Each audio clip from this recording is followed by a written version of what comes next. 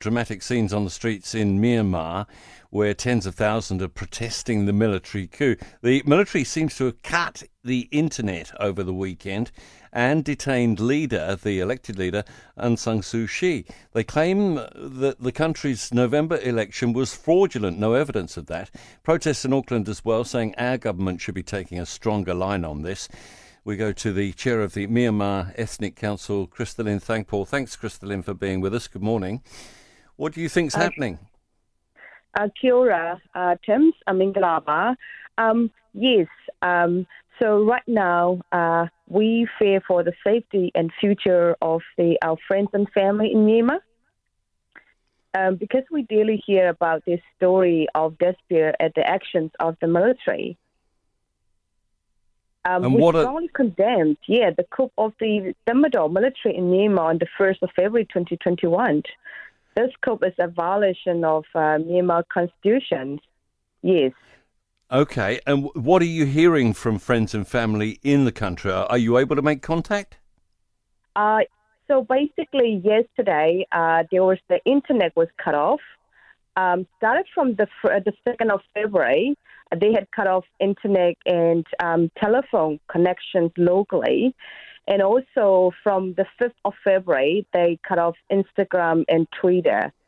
And so the internet just come back again from last night. Yes. And what are people in Myanmar saying online? So what they were saying is that they are very worried what is going to happen, really. So they would like to call off from the immediate release of the President U Win Myint, the state councillor Aung San Suu Kyi, legislators and civil leaders and other political detainees. So we call really for the military to return to the barracks and for democratically elected parliament to be restored. Do we know what motivated the military to take control?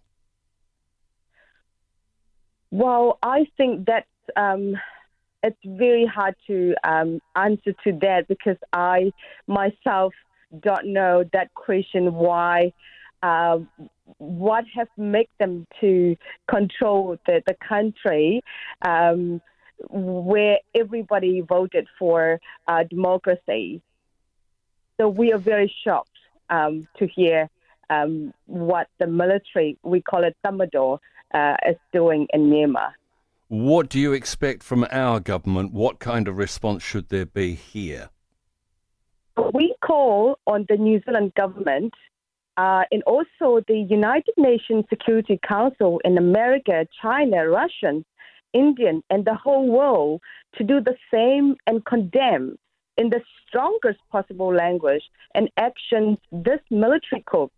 So New Zealand can be, a leading voice for Myanmar democracy at international forum and place sections on the Myanmar military and business network.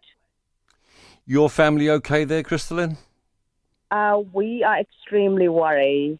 I am constantly watching on the news and holding my phone just to make sure in case that they are okay. Yes. Kristalyn Thangpaul of the Myanmar Ethnic Council.